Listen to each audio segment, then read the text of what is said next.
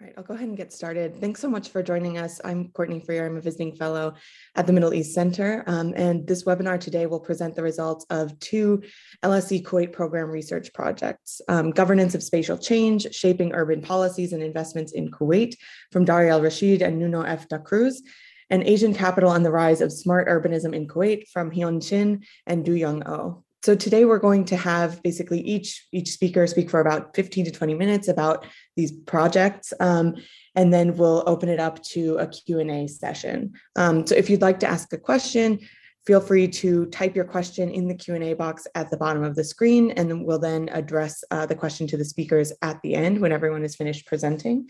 The event is also recorded and will be live streamed on Facebook. And if you want to tweet about the event, you can use the hashtag LSE Kuwait or LSE Middle East. So before I turn it over to the speakers, I'm just going to briefly introduce them. So Nuno F. Da Cruz is Assistant Professorial Research Fellow at LSE Cities. His work on urban and metropolitan governance is multidisciplinary in nature and global in reach, engaging with a wide range of public policy issues. Nuno has previously worked in cooperation with a variety of non-governmental and multilateral organizations, such as UCLG, Metropolis, UN Habitat, and Transparency International. He was joined on this project with Daria Al-Rashid, who is an assistant professor of economics in the College of Business Administration at Kuwait University. Daria's research activity spans two fields. The first is urban economics, studying various issues related to housing, spatial inequality, transportation, and social capital. The second is applied econometrics with interest in discrete choice modeling, Bayesian econometrics, and spatial econometrics. Daria holds a PhD and MA in economics from the University of California, Irvine, as well as an MSc and BSc in mechanical engineering from Oregon State University. Hyun Shin is director of the Saw Sui Hak Southeast Asia Center at LSE and professor of geography and urban studies in the Department of Geography and Environment. Professor Shin's research centers on the critical analysis of the political economy of urbanization, with particular attention to cities in Asian countries such as Malaysia, Vietnam, Singapore, South Korea, and China. And finally, Du Young Oh is research assistant at the School of Graduate Studies, Lingnan University in Hong Kong. He was previously a research officer at LSE, based at the Saw Sui Hak Southeast Asia Center and at the Middle East Center, where he finished both at LSE, which is where he finished his PhD in regional and urban planning. So with that, I will turn it over to Daria and Nuno, who will talk about their project on governance of spatial change. Okay. So can you see the presentation? Yeah. Yes, looks good. All right. Thank you, Courtney. So hi, everybody. My name is Dari Al-Rashid. I'm an assistant professor of economics at Kuwait University, and I'm excited to be talking to you today about my project co-authored with Nuno F. Da Cruz from LSE Cities. And this project is, let me preface first by saying that this is very much a work in progress, and our hope out of this talk is to get as much useful feedback from you guys, from the audience, as possible, so we can take this project further. And so, I want to mention and recognize our researchers who are helping us on the ground in Kuwait, Munir Al-Rubi and Abdullah Al-Khanani, whose contributions to this project have been invaluable. Okay, so our talk is going to be two parts. The first part is going to be about spatial inequalities in Kuwait, presented by me, and then I'll hand it over to Nuno, who's going to talk about urban governance in Kuwait. And this is obviously supported by the LSE Kuwait program. Okay, so let me just give you a little bit of background about Kuwait. So just basics. Kuwait is a small country in the Gulf with a population of about 4.6 million. But what's interesting about this population is that about 2/3 of it is actually non-Kuwaiti. And this is primarily driven by imported cheap labor from Asian and also Arab countries. And this foreign labor force tends to be of low skill, low education, and concentrated in the private sector. And so anytime you have a sizable non-citizen community in a country that actually makes up a majority, it raises up some interesting questions. So this demographic imbalance in Kuwait, in the Kuwaiti population, has been an issue at the forefront of public policy debate and public discourse. The Prime Minister just 2 years ago had a press conference where he identified correcting this imbalance as one of the main challenges in the future, and stated that ideally he would like to reverse the situation where we'd have 70% Kuwaitis and 30% non-Kuwaitis. And so because of this reality, some questions about socioeconomic implications might arise, having to do with the equitable allocation of resources, social cohesion, cultural assimilation, ethnic segregation, political representation, and also economic and spatial inequalities. And so that's what kind of prompted our interest in this, in examining this situation.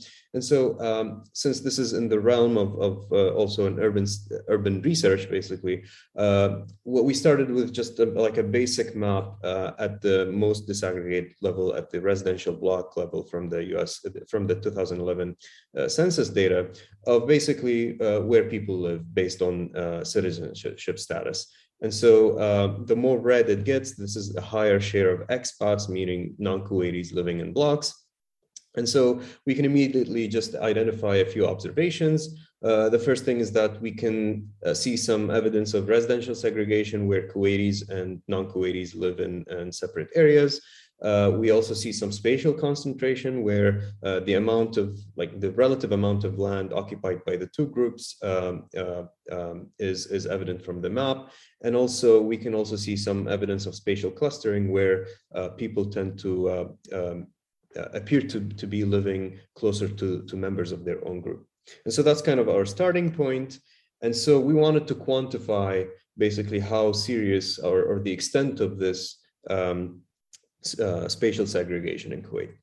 And the reason or the motivation behind this is that there is well-established literature in economics and sociology about residential segregation having or being associated with negative socioeconomic consequences. For example, problem of spatial mismatch between residence and employment.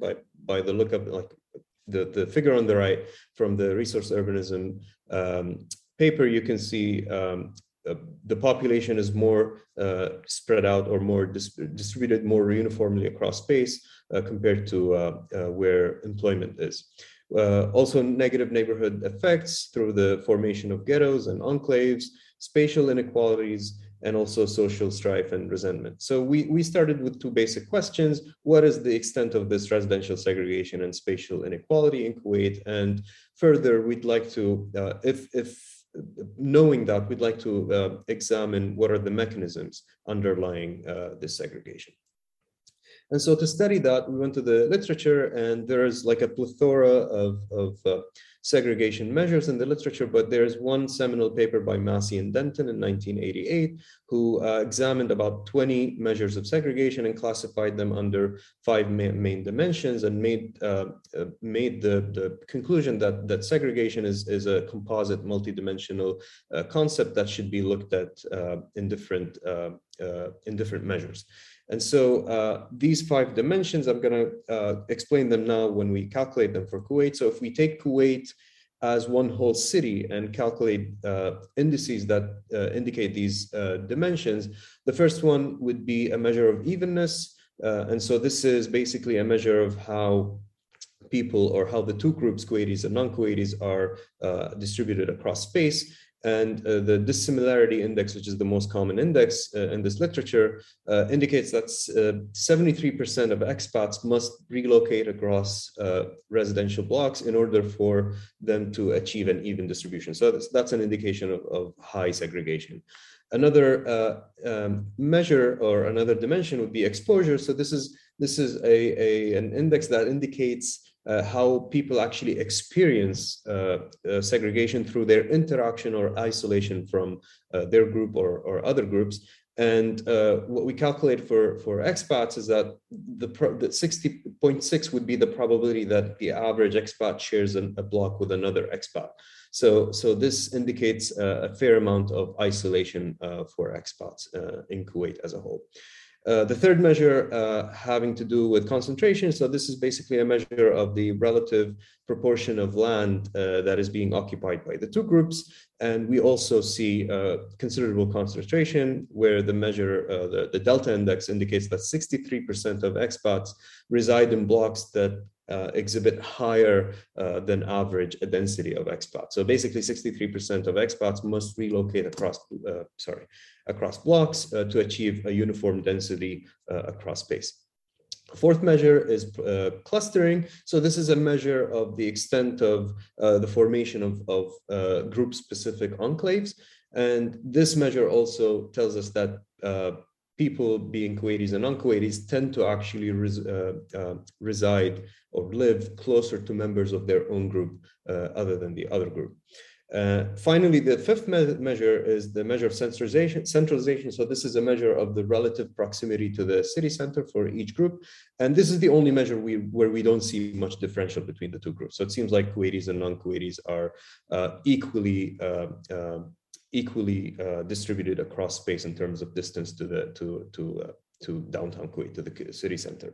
And so what do we get out of this? So given the literature and the standard, like the established standards in the literature, Kuwait basically would be classified as being highly segregated, given these measures, especially the evenness and exposure being closer to or higher than 0.6 basically. And so knowing that Kuwait would be considered highly segregated, we wanted to see, well, how does this segregation vary across space? So we kind of zoomed in further at the governorate level. So Kuwait is divided into 6 governorates. These are not necessarily considered cities in the economic sense. These are not like separate labor or housing markets, but these are administrative boundaries that the government uses as the basis for public service provision and also a lot of the urban land use regulation. And what we can see here is that we can see that 3 governorates stand out as being highly segregated. These are Farwaniya, Ahmadi, and Hawalli. They are basically driving the high segregation of the overall Kuwait, whereas Mubarak al-Kabir governorate scores very low on segregation, and the capital and Jahra are actually in the middle. And so there is, the segregation basically is not uniform, it varies across space. And so seeing that, we wanted to go back to where we started, which is what correlates with the segregation, and especially what if there's any relationship between the majority of, or expats being a majority in Kuwait. And so by looking at the graph on the left, this is the same graph that I showed earlier. This is the share of expats living in residential blocks. And we can see that the blocks with the highest shares of expats are concentrated in Farwaniya. Here, I don't know if you guys see my pointer. So in Farwaniya, and then in Hawalli, and also in Ahmadi. The same thing happens with population density, Farwaniya, Hawalli, and Ahmadi. Employment density, same thing, Farwaniya, Hawalli, and Ahmadi a little bit. And finally, the share of multifamily housing also tends to be concentrated in Farwaniya, Ahmadi, and Hawalli. And so it seems like the governorates that tend to be highly segregated are also the governorates that tend to be highly, the ones that have a higher concentration of expats living in them. And so taking this a step further, we wanted to see, does this also correlate with spatial inequality? And so we tried to gather as much data as possible. This is basically an ongoing process of essentially a data hunting exercise where we want to see along different variables and dimensions, do we see inequality experience in these governorates? So far we've gathered some data about urban spatial structure, socioeconomic characteristics, public amenities and public goods and services, and also some transport accessibility measures. And without going into the details to take up time, if we read across each row, we can find the blue box would signify the governorate with the least inequality, and the red block or red box would be the highest in terms of inequality. And then we can see that Mubarak al-Kabir basically dominates as being the least unequal of of all the governorates, whereas the ones that are highest in inequality tend to be Ahmadi and Farwaniya. And so this is also consistent with the governorates that we found to be highest and lowest in segregation, and this is also consistent with the governorates that tend to have the highest or lowest concentration of expats.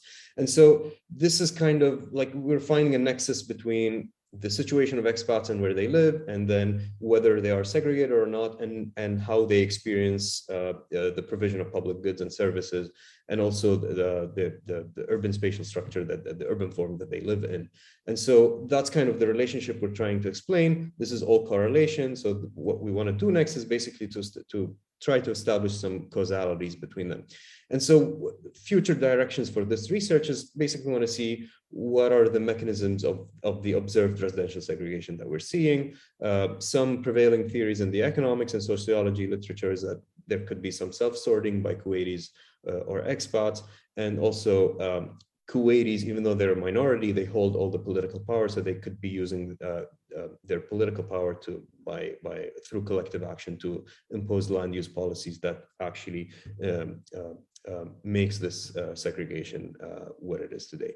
And also we'd like to see or examine the implications of segregation. We started with spatial inequality. We also want to see if there is a spatial mismatch and to what extent it is, and also the formation of ghettos and all the negative consequences that could potentially arise from them. So I'll stop my part here, and I'll now turn it over to Nuno, and I'll be happy to take questions at the end of the talk. So Nadine, if you'd be kind enough to actually switch it to Nuno. So Thanks, Dari. So I'll try to go over the governance bit of our research in about 10 minutes. Hope that's okay. You should now have my slide in full screen mode. Yep, great. So other than any self-organizing dynamics that may be occurring that, like Dari said, we're going to be exploring until the end of this project, we wonder how much this state of affairs has to do with governance as well. In fact, that's very much our point of departure for this project, is that we assume that the way governance works in Kuwait is directly linked to the way it looks. And it's a reasonable expectation, because we know that the institutions of governance within a city make certain kinds of interests and choices easier to adopt than others. So this has a direct impact on the built environment and spatial configuration of the city.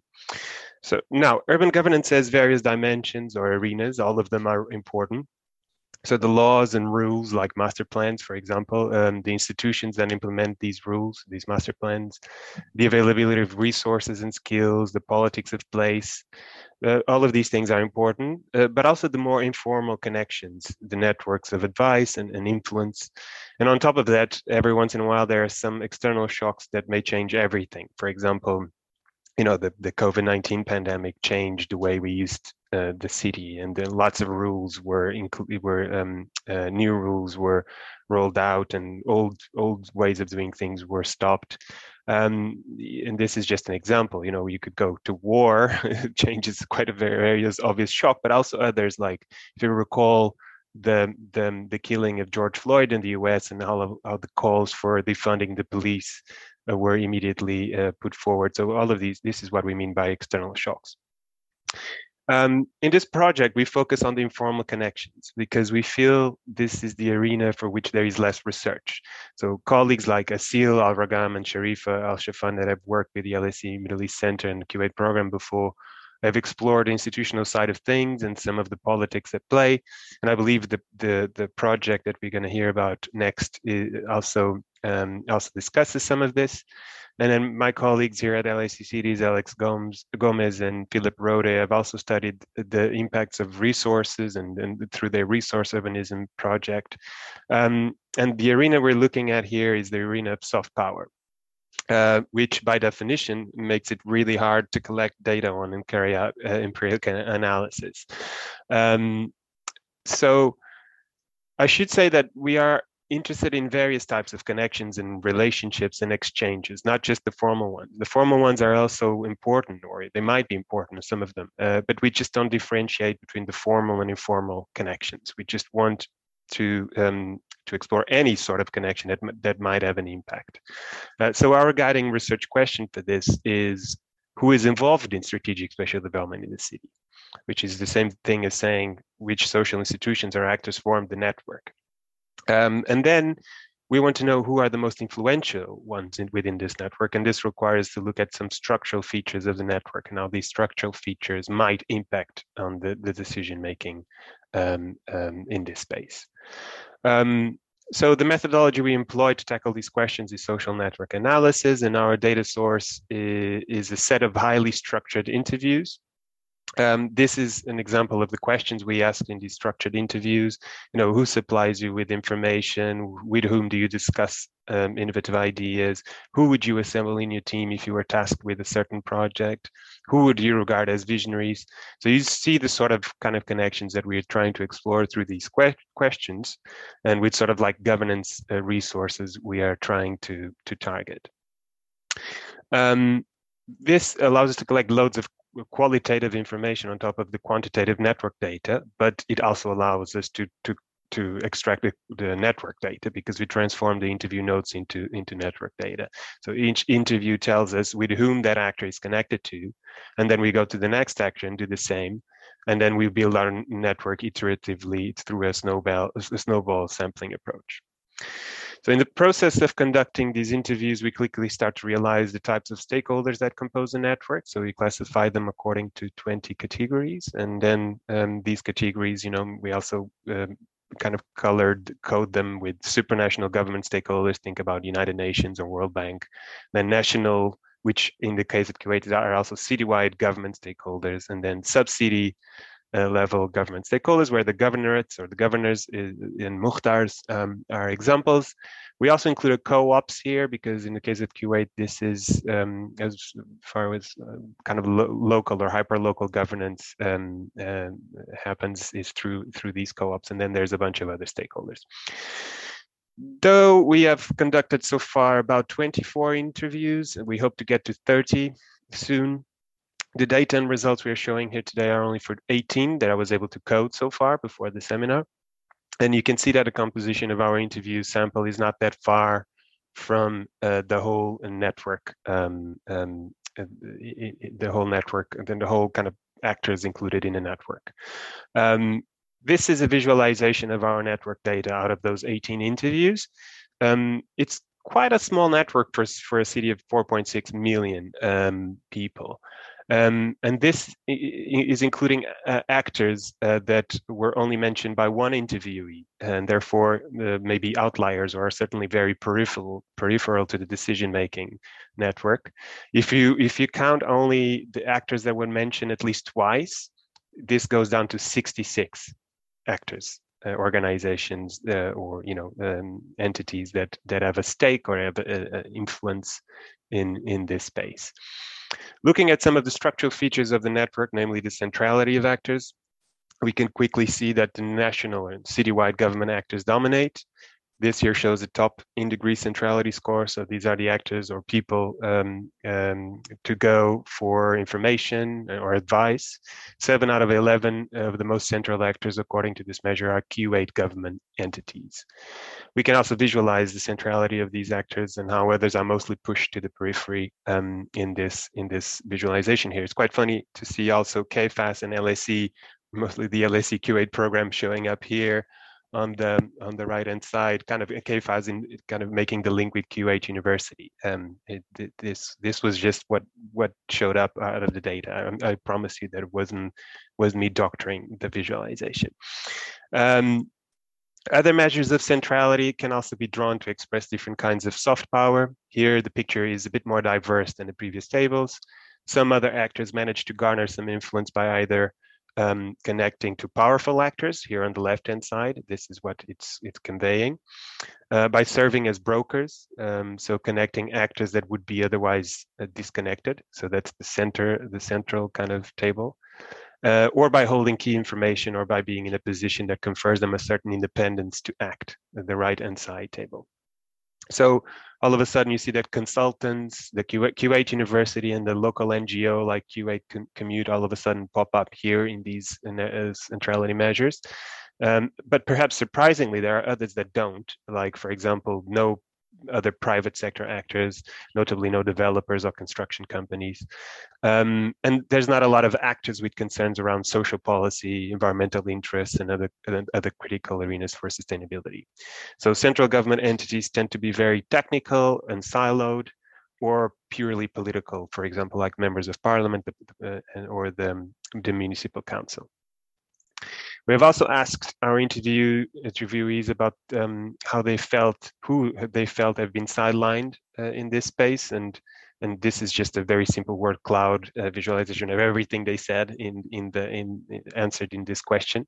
So we'll need to do a little bit more refined analysis. But there's this sense that people or organizations that think about the urban in a more integrated manner, not just buildings, for example, have been a bit sidelined at the private sector, and anything that has to do with heritage. We have also gauged the perception of the interviewees with regards to who they think what types of actors are more influential, by just asking them to this rating question. And there is some overlap between their perceptions and our preliminary findings, so it's pretty good overlap, but private sector influence may be overestimated by our interviewees, or maybe they get their influence through other ways other than their social networks. Academia and advocates actually and activists may have more influence, or maybe increasing the influence than these people expect, or our interviewees expect, especially through social media. Twitter is a big thing in Kuwait. So politicians and ministers appear to be super influential, but this situation is that in the last 15 years, there have been 18 governments, or in the last 16 years, there have been 18 governments. And so the average tenure of a cabinet is 10 months, which kind of creates a bit of a dissonant system and might be contributing to this lack of vision and stability in the sector. So by way of conclusion, this kind of interview-based social network analysis is a way to empirical formalize these connections that are difficult to formalize, and we can visualize invisible phenomena. It's very important to keep in mind there's different ways, different sources of power or avenues to exert influence. The social network is just one of them. There is control of resources, legal mandate, and other ways, and sort of sway over public opinion.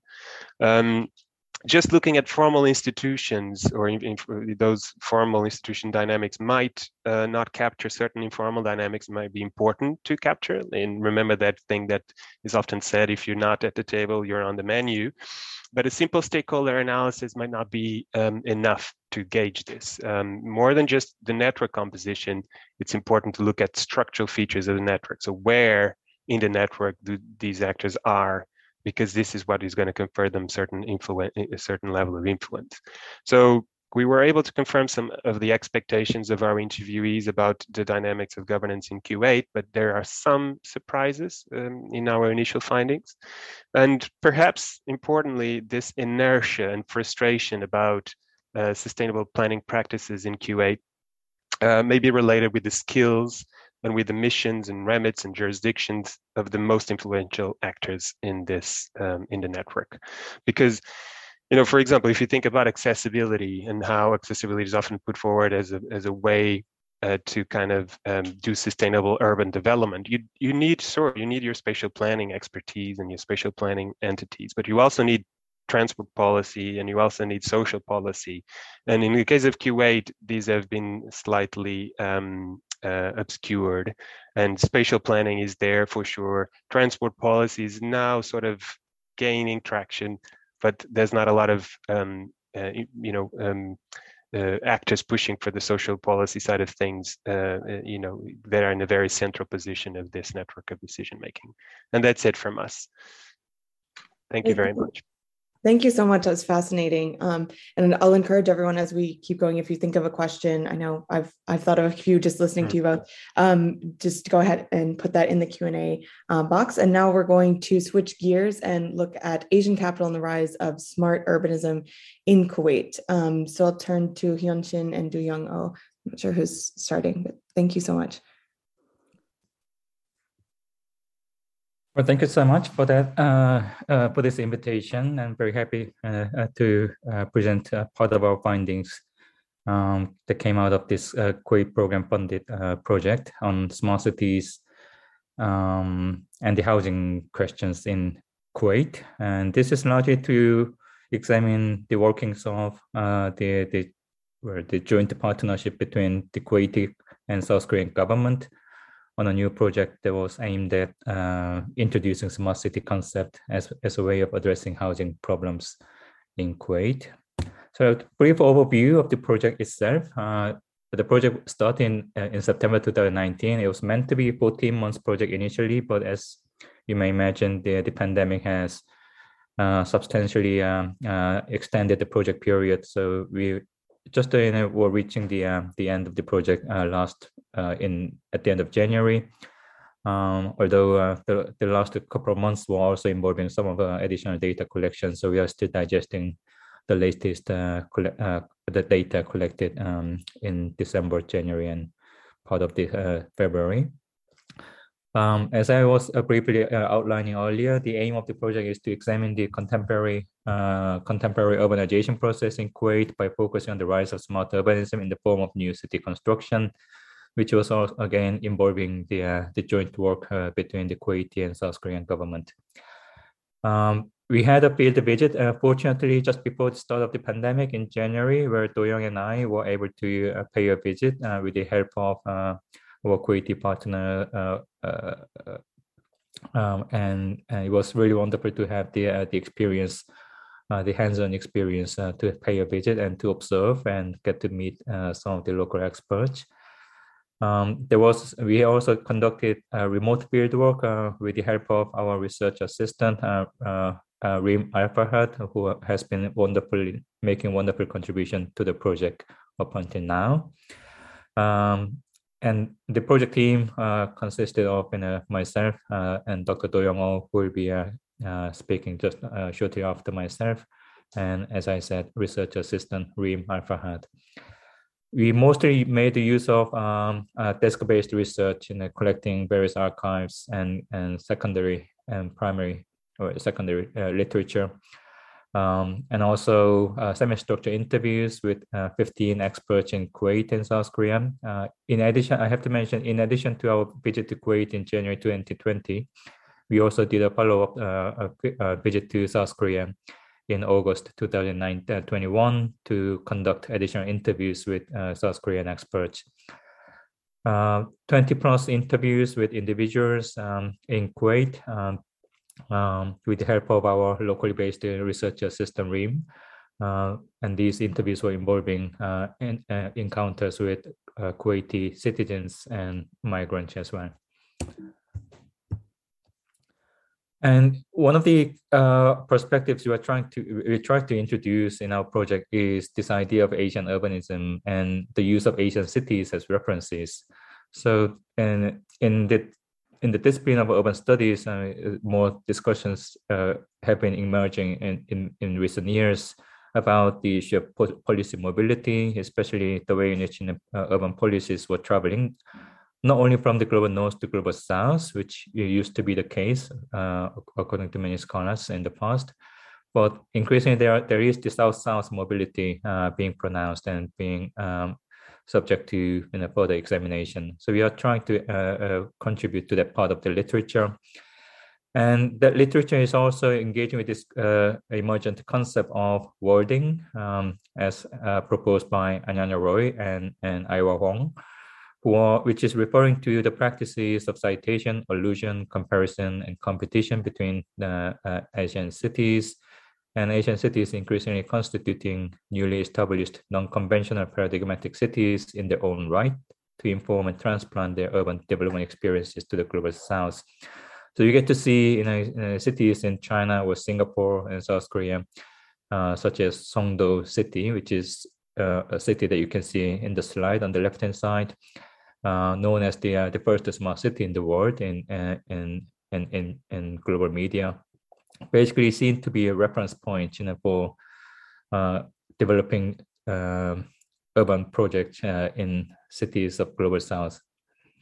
So there's also the Korean version of Asian urbanism, especially when it comes to the state, more recent effort by the state and state agencies to make use of South Korean urban developmental experience in the 20th century as a model that they want to promote and export. And this is especially pronounced in the promotion of the smart urbanism in more recent years. And you even have the government ministry supported website, which is entirely about smart city, regarding various policy initiatives that can be part of the smart city framework, various investment that goes into the promotion of smart city technologies, and also the application of smart city concept to various urban developmental initiatives across the country. And of course, the extension of this concept to the export of Korean developmental experience to other countries, especially in Asia, Middle East, and Latin America. Let me briefly discuss the housing conditions in Kuwait, some of which you have already heard by listening to a previous presentation. So Kuwait has about 4.5 million population, about a little less than 1/3 are Kuwaiti citizens, and therefore having a very high share of migrant population. And housing is considered as an entitlement for Kuwaiti citizens, where married Kuwaiti citizens can apply for nowadays 400 square meter land or 400 square meter land with a government built housing or loan that can be provided at nominal price. The problem is, over the years, there has been a huge backlog in terms of applications for such land allocation. So by 2013, it was known to have about 100,000 applications in the backlog, which obviously creates a lot of frustrations and concerns among Kuwaiti citizens as well as for the government. And basically, the problems are also further exacerbated by various issues at the state level, and also regarding the land provision, and also the expectation and the aspiration of among the Kuwaiti citizens. So as far as the state is concerned, there's a budget deficit experienced since 2016, and different departments having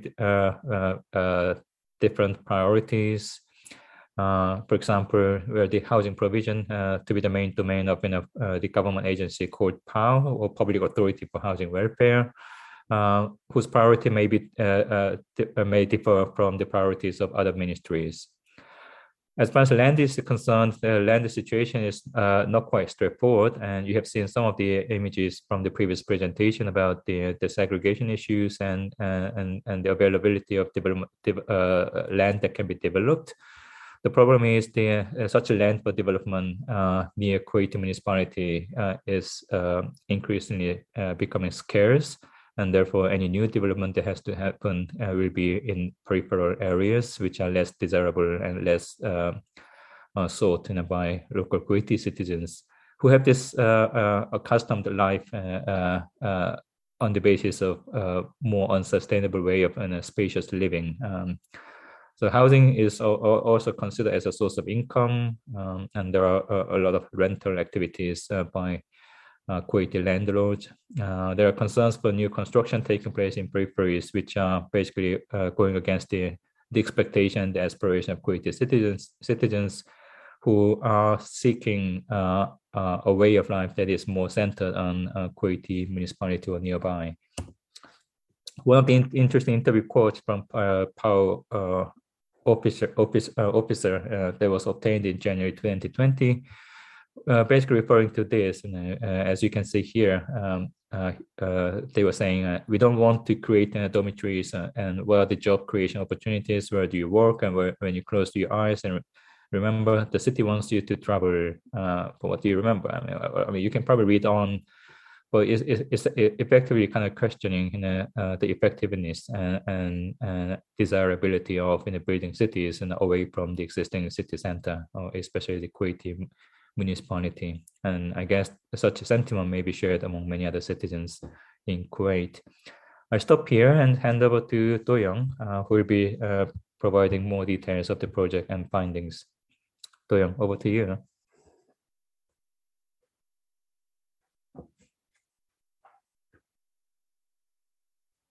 Okay, yeah. can hear me well, probably. Yeah, there So you this is, this is Doyoung connecting from Hong Kong. So I will continue the rest of our presentation here. So Korean firms have worked in Kuwait for a long while. Between 1973 and 83, many Korean contractors carried out construction and infrastructure projects in the Middle East, including Kuwait. Also in Al Jahra, Korean firms designed and built 1,800 houses for low-income households, mainly for bidons. In this regard, there was a track record of Koreans involved in housing provision in Kuwait. So this particular project, South Saad Al Abdullah New City, is a result of a long-standing collaboration between two governments. So in the very early 2010s, housing-related discussions emerged between two governments, and the cooperation began to take shape gradually. The Kuwait government proposed then South Saad Al Abdullah as a site for collaboration. Then many provisional agreements have been made, as you can see on the left side. So this is a bit more information about Al Jahra project, which we think are highly interesting. So top left is the master plan made by a Korean architect in 1976. Then bottom left is the current satellite image of the town. So you can see the similar design, even though not everything from then was realized. The size of land plot was 300 square meters, which was small at that time. And as I mentioned, they were mostly given to bidons. And I think it shows an earlier case show how Koreans worked in Kuwait earlier. So building a new city as an alternative for solving housing crisis is an inevitably challenging mission. And it is even more so if this is done with foreigners. So Kuwait government, particularly PAO, considered that the Korean government's housing provision experience could be helpful. So here we talk about LH, the Land and Housing Corporation, a public company fully owned by the state. So unlike the Western states, the Korean government has been a key player for housing provision in South Korea. So they actually directly provide the housing. So Land and Housing Corporation, LH, has provided more than 2.9 million homes over 60 years until now. And also they built several new cities around the capital since the late 1980s. So compared to the number of homes built by Kuwait, which is around 150,000, so Korean experience seems very helpful. So, but however, when you look deeper, the context of two countries are very different. The state housing provision in Korea largely focused on high-density, high-rise apartments, while in Kuwait, PAO has supplied two-story villas with 400 square meter land, so they are very different kinds. Also, the way of living is very different. So Kuwaiti is characterized by car-oriented lifestyle with high domestic energy consumption. For example, Kuwaiti individuals consume 2.3 times more energy than Singaporeans. So therefore, it is inevitable that what individuals value at home are very different compared to Asian cities. Also, changing economic and political situations are one of obstacles, as also mentioned by a previous presentation. So low oil price lasted for several years, affected different government departments as well as the cabinet. There have been 6 housing ministers in Kuwait since 2016. And this kind of large-scale urban development project involving 2 different governments require close cooperation based on mutual trust. However, we can see that the environment has not been so favorable to pursue this project further.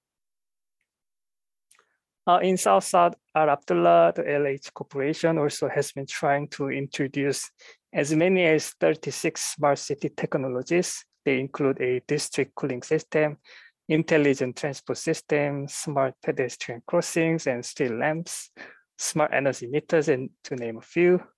And these technologies have been proven helpful in Korea to support people's daily lives.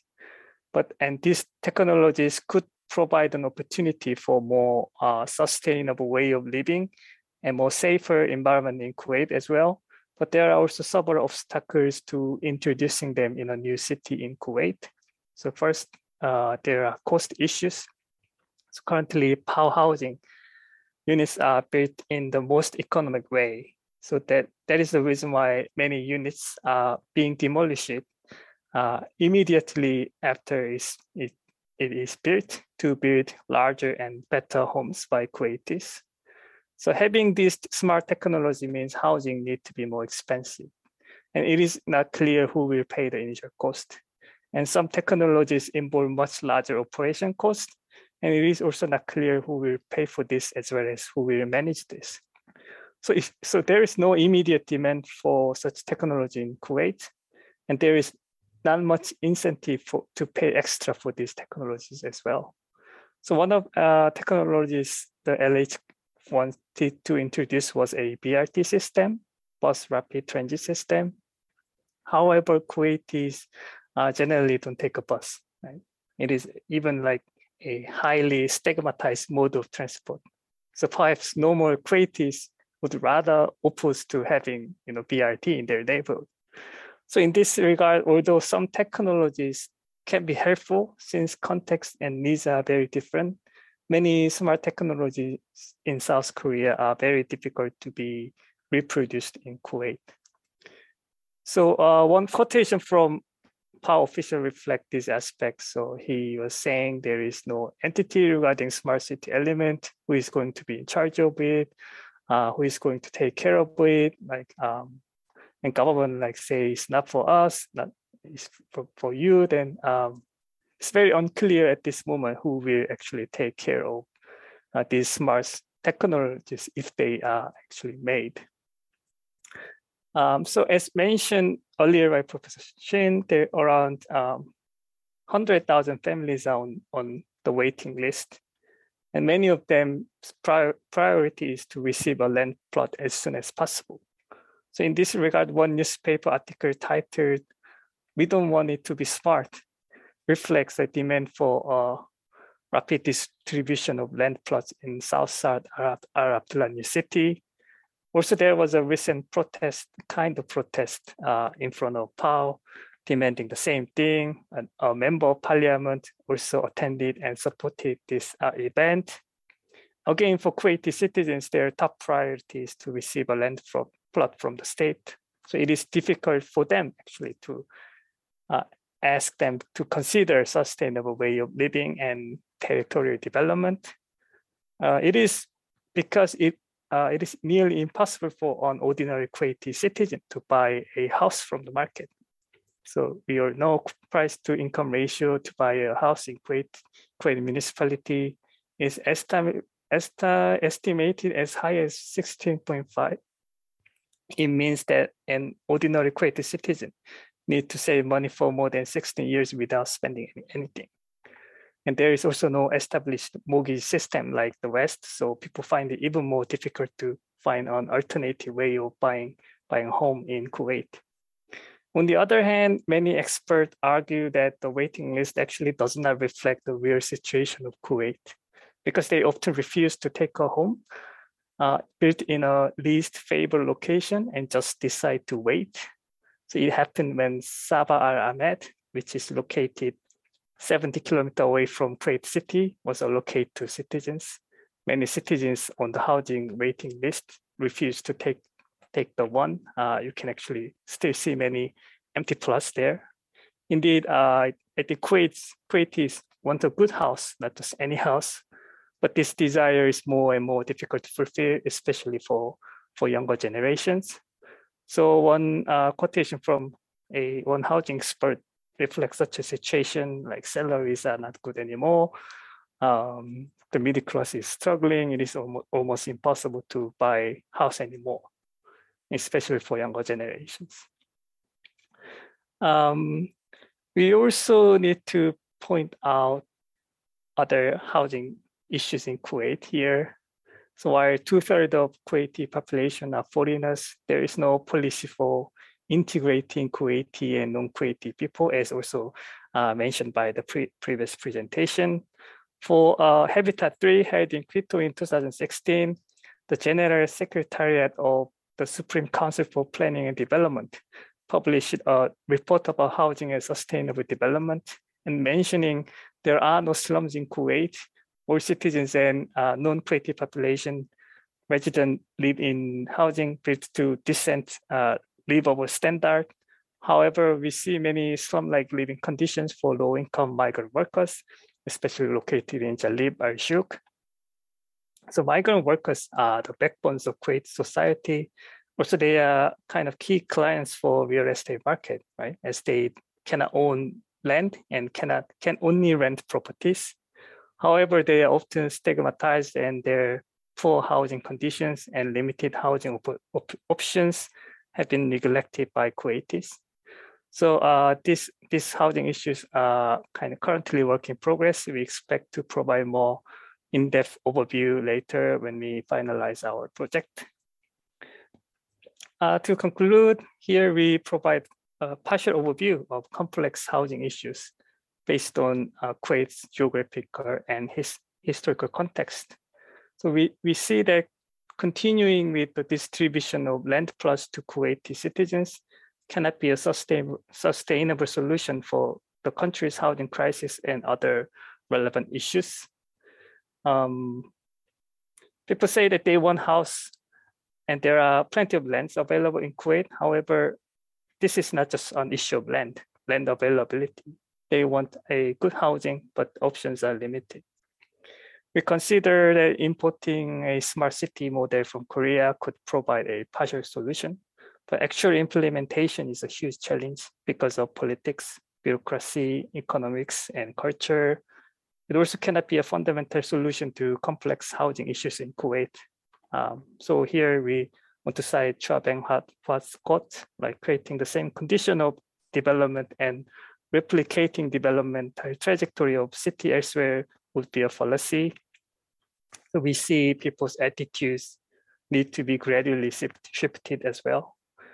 Lastly, we also want to point out that other housing issues have been largely overlooked. They have to be approached as an integrated issue to benefit each other.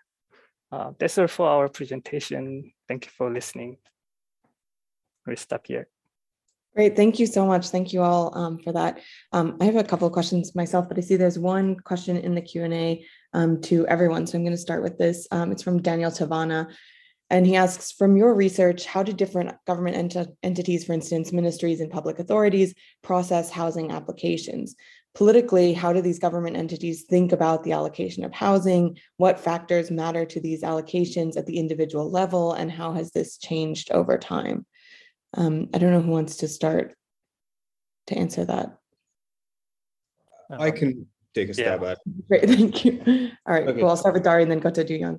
Sure. So, I mean, one thing that characterizes how the government, through the ministries and all the decision makers that relate to housing, is it tends to be paternalistic. Like, we know better what the citizen actually wants, and I have not seen any kind of surveys to kind of back that up. I mean, I was involved in another housing project with KFAS, and through some interviews, we would hear that, like, we know what's best for the citizen without any kind of surveys about preferences or even scientific evidence about like what's best in terms of housing planning and regulation. The other thing is, I think over time, the Kuwait state, through the government and also society, has lost sight of what's the objective of housing policy.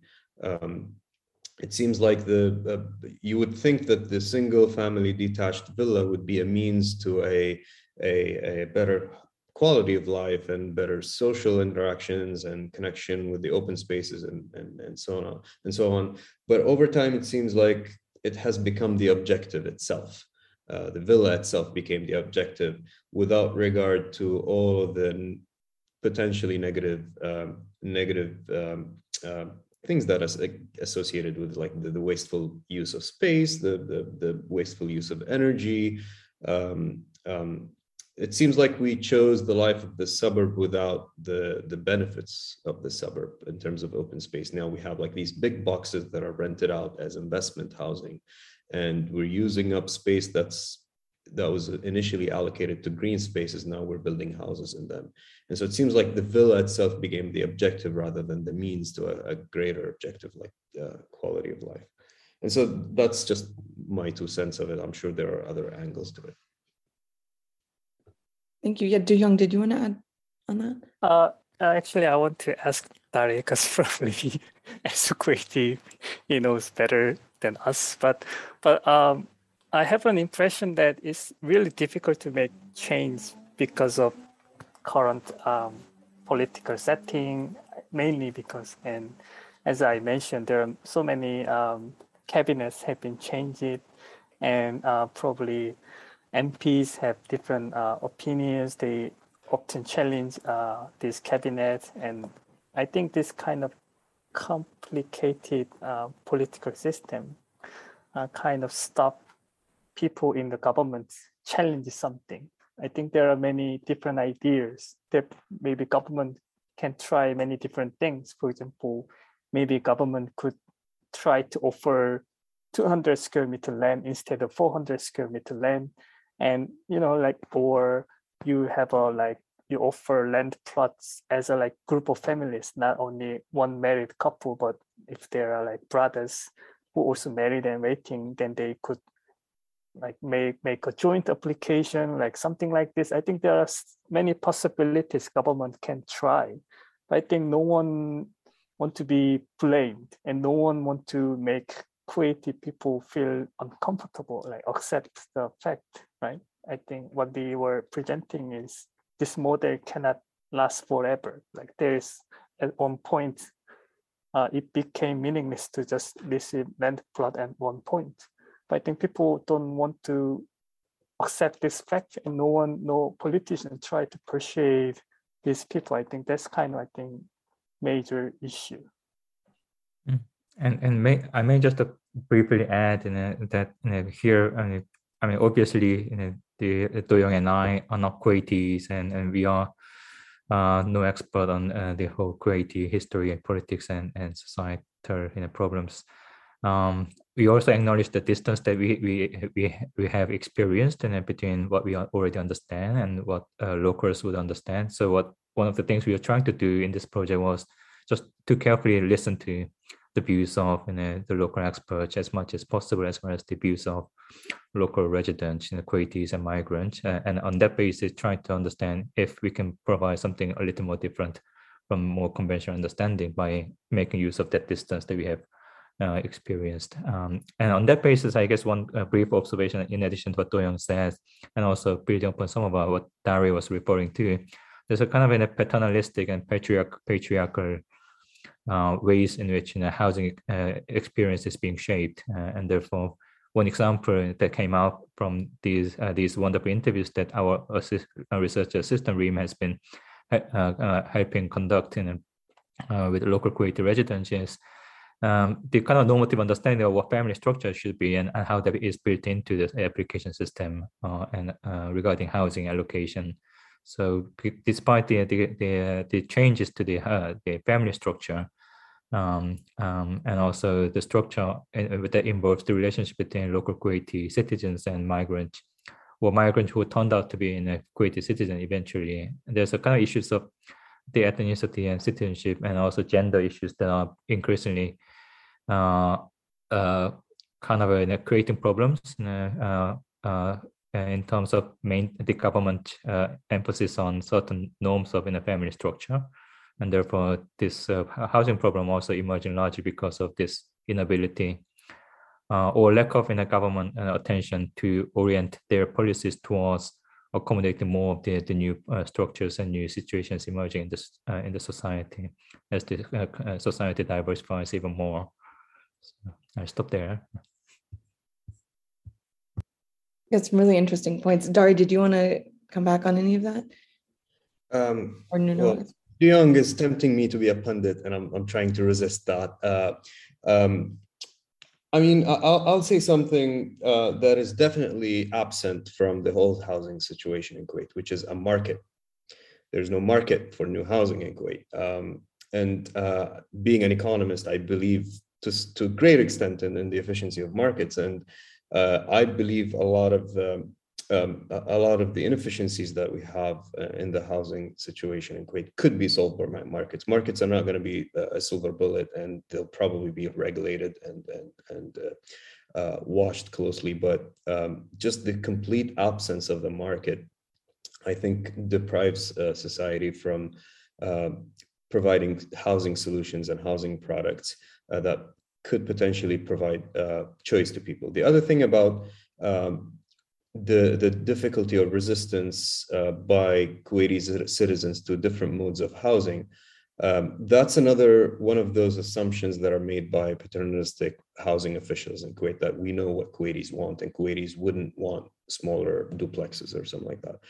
And as I said, there's no survey to back that up. But usually when they say, how do we design a survey, I would say back to them, well, the best survey to have is actually to have a market and have people vote with their dollars. That's how you would know what housing alternatives are desired and what other alternatives are not desired. And so I think this, like the problem of the missing middle that we have in Kuwait, could be an opportunity for the market actually to provide and maybe give us a success story that people could latch on and maybe start adopting other alternatives of housing. Can I jump in on this, Courtney? Because of course the economists would make a case for a market, but it's a really tough nut to crack, isn't it? Because, like Do-Young said, everybody kind of knows that this is not sustainable. It has to end. It will come to a breaking point, and in fact, it's creating like a built environment that is not nice even for Kuwaitis. Nobody wants to be stuck in traffic and not having nice green spaces and nice way to use the city in a much better way. But at the same time, there's an issue of intergenerational equity, right? Which is, okay, but what if my parents had this and my grandparents had this? Why should be me kind of not having it for the first time? So it is tough. It really is really tough to take away this right, basically. So how to do it, I have absolutely no idea. How would you go about that? But I do think that what Dari was hinting at in terms of a story, show people an alternative that is actually good and attractive, and like Do-Young was saying, that is good quality housing. If this story can be told and people believe it, maybe that's a way to do it. But I don't know what sort of other cases from other countries or other cities can be useful here. Because, for example, LH, Do-Young, you were talking about the experience of LH in South Korea, but who was the target for the housing built by LH? Was it also kind of the upper middle class? Was it also middle class? Because it's kind of, if you think about it, you might now think that this was a mistake, this policy. But if you think about it, it's maybe a little bit, certainly very nativist, but it's kind of a way to share the wealth of this resource that was found. So kind of like the intention, you can see the good intention behind it. It's just then created this kind of chaos that we keep going back to. But I don't know. Again, LH in South Korea, was an expectation also created on segments of the population that then it's really hard to kind of take back, or not really, or it's a very different case. Do you want to come back on that? Because I was wondering the same thing. The experience in LH in Korea, or? Yeah, like how comparable is it to the experience in Kuwait? Like, for whom were the houses built? Yeah, I think it's mainly for middle class population who can afford buying house. And at the time, the economy is rapidly growing, so housing prices also are growing quickly. So that actually people can accumulate asset through buying house. So I think it causes some problem, those who could buy house in like 80s and 90s, who has become very rich now, and those who couldn't afford housing at the time is kind of fall behind. So it causes some problem, but it is kind of one of the, I think it's similar with Kuwait in that regard, is the kind of the most assured way of accumulating wealth, giving like for individuals in South Korea. So I think in that regard, it seems like the idea of housing welfare is similar in terms of its asset-based nature. Interesting. We have another question from Rima Fahad. This question is to Nuno and Dari. She asks, can you share your recruitment process for the interviewees, for instance, the targeted demographic and how you reach them? And can you explain how one can read the network map that you shared and how interview data is translated into the map?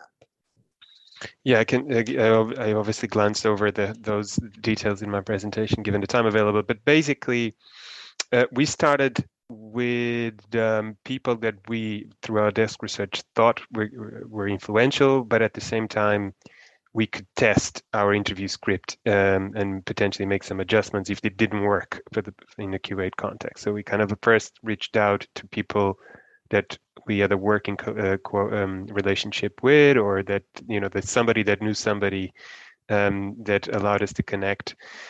And after these initial interviews, we basically do the snowball sampling approach, which means that we go for the people or organization that were most often cited in the previous interviews. So we always kind of follow the data in that way. And then when we interview those, we review again who are the most commonly cited stakeholders, actors, and we try to interview them, and then and so on and so on and so on. It's very time consuming.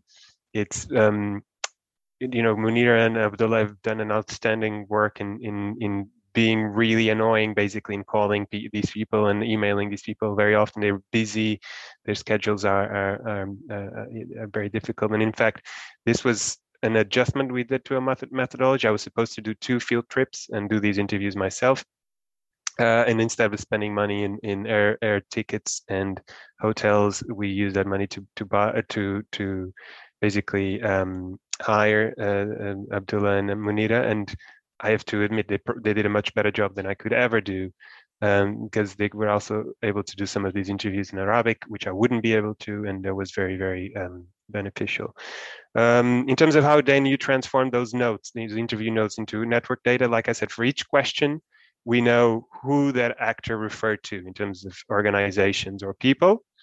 And for each question, we then linked that actor to those people or organizations. And by the way, we don't use individuals, so we always use the parent organization of any individuals that are mentioned. And then we aggregate all the questions. We could theoretically do networks of just a group of questions, just questions having to do with information, and just questions having to do with reputation or advice. But at this point, we aggregated all the questions that we asked to create this visualization, this network.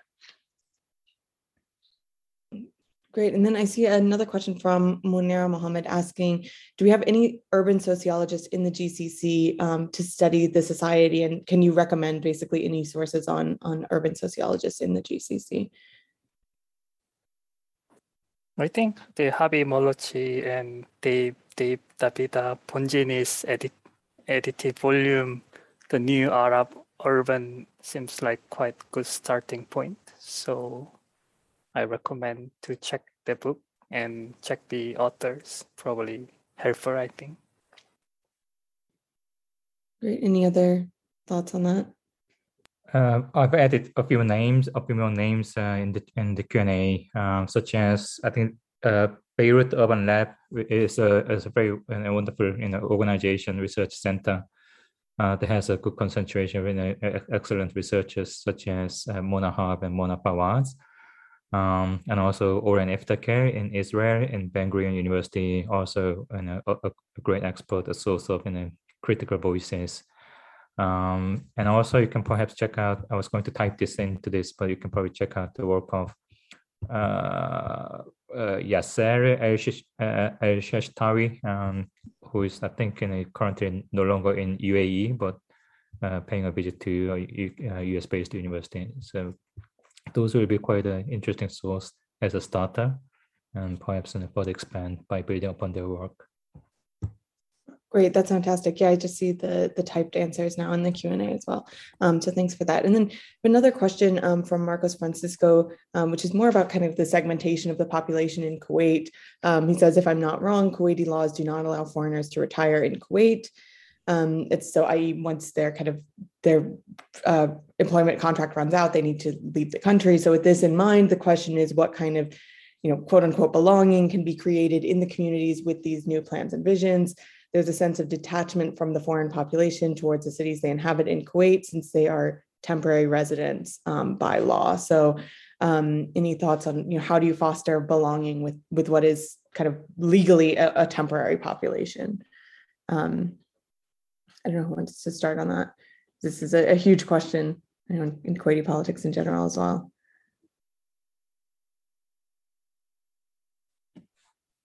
If anyone knows how to create the sense of belonging, please also let me know, because that's going to be very useful for many other places beyond Kuwait.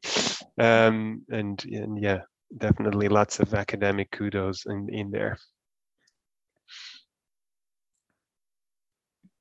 Yeah, no, and I know that, it seems like in recent years, the rhetoric has ramped up in terms of the government's desire to flip the demography, as Dari mentioned, from 70% expat to 70% Kuwaiti. And I don't think they've given like a year by which that's meant to be completed. But I mean, certainly that, I don't know if you feel that has had an effect, or that this is kind of the feeling that expats have always felt that the government had, but now it's just more explicitly stated. I honestly think it was just a blurb by the Prime Minister off the cuff. I don't think it was a well-defined policy objective, even though it seems like everybody wants that outcome. But about, I think, 30% of the expat population is domestic workers. And until Kuwaitis express willingness to change their lifestyles when it comes to at least just domestic workers, not to mention all of the other expats that actually make the economy run, I think this is just it remains an aspirational statement rather than a policy objective. Yeah, that makes sense. And Abdullah Khalnaini, who has done some work on Nuno and Dari's project, I wanted to ask him to jump in. I think he had some input on this as well. So I'm not sure if you can hear me. Hello. Hi. Yeah, we can hear you. Yeah, good. Sorry to jump in, but it's very interesting question. It's a very intriguing one, because it is an issue I think we're facing in Kuwait. When we look at the GCC level, there are so many countries in the Gulf that are actually working around this issue, and they're trying to sort of have golden visa or like long-term residency, while Kuwait probably is the only one lacking. But then there are some suggestions that have been discussed before, like for the urban northern projects, the economic Harir city. In the original draft that is still in the parliament, there is this suggestion of like foreigners or like non-Kuwaitis can basically work and live there and can own property, and they don't have to go through the kafala system, quote unquote. But then also that is a bit problematic, because when you look at, like, for example, the Northern Project, that means in the end we're creating two systems. We're creating a system where the Northern Project has as a free zone, and then the rest of Kuwait is still in the same old kafala enact kind of like system.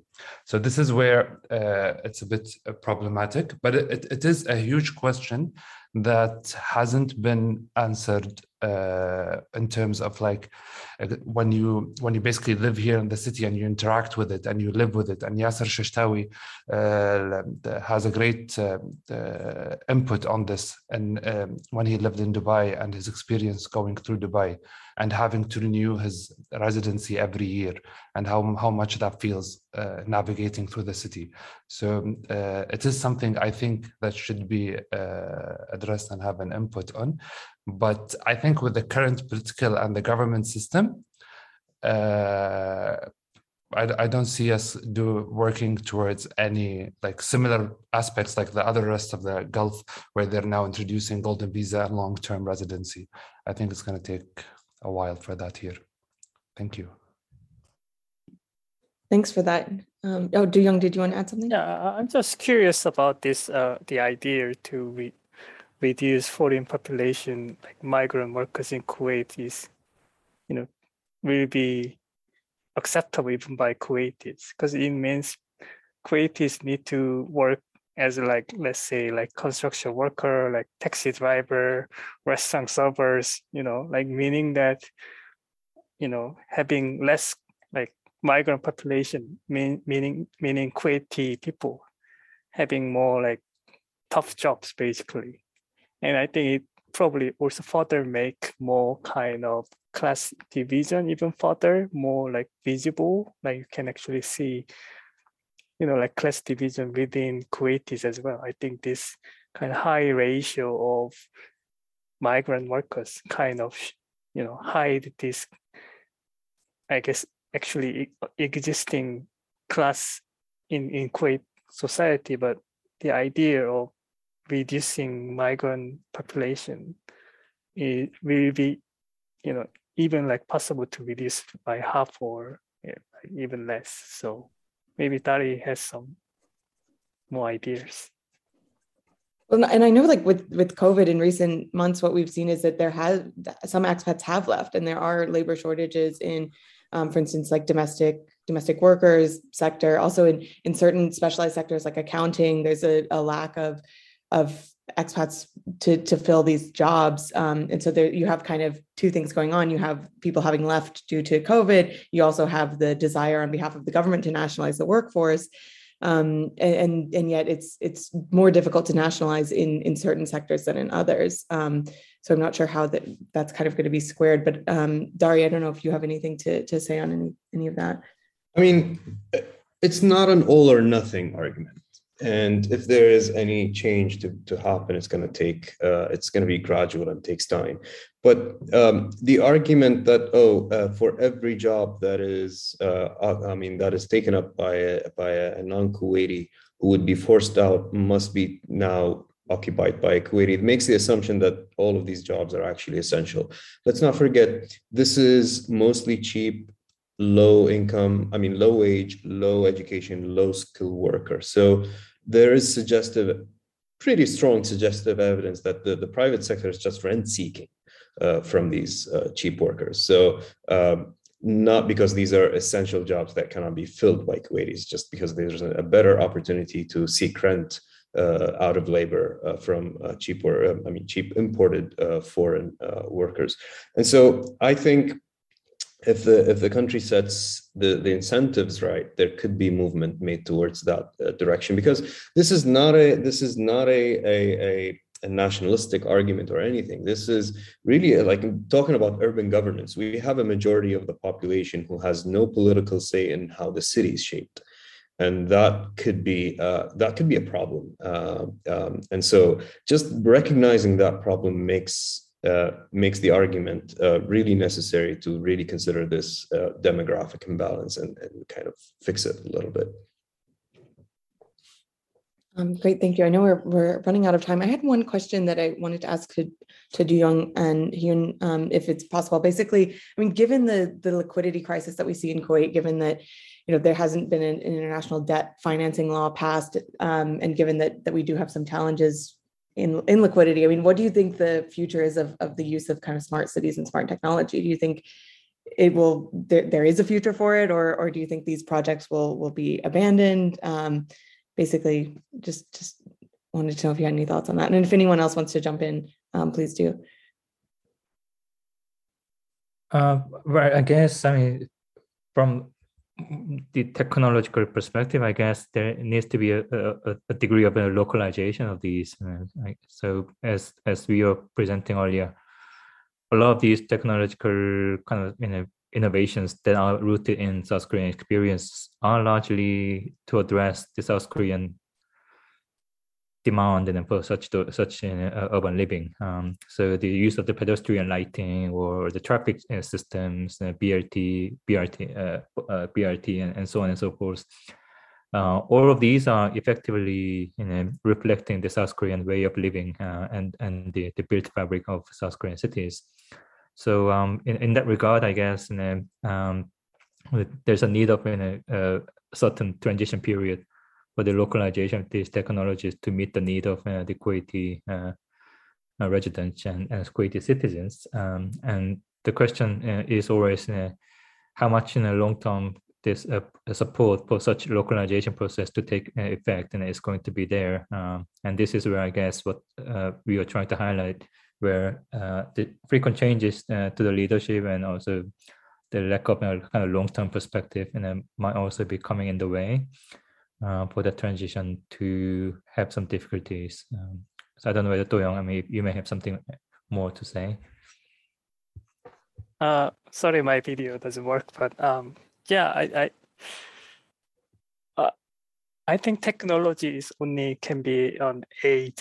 It cannot change like any fundamental issue. So and smart city is not a new concept. There was similar ideas about there are like many different terms existed from like 90s, even 80s. So this is, I guess, only an aid. So I guess there are more bigger issues like politics, economies, and so on. So yeah. Okay, great. Thank you all so much.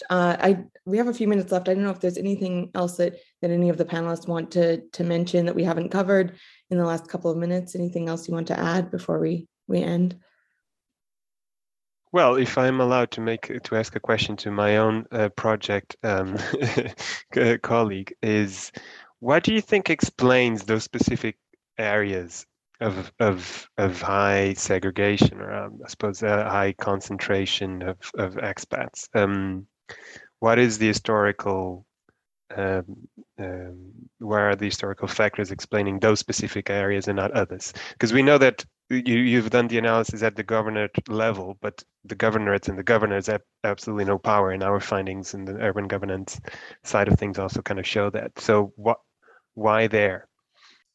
I think the most obvious suspect would be land use policies, but no, then you have to wrestle with the causality, like the direction of the effect. Did the land use create these enclaves, or did the enclaves draw policymakers to make these more mixed use and like in terms of lower transportation cost and more multifamily housing?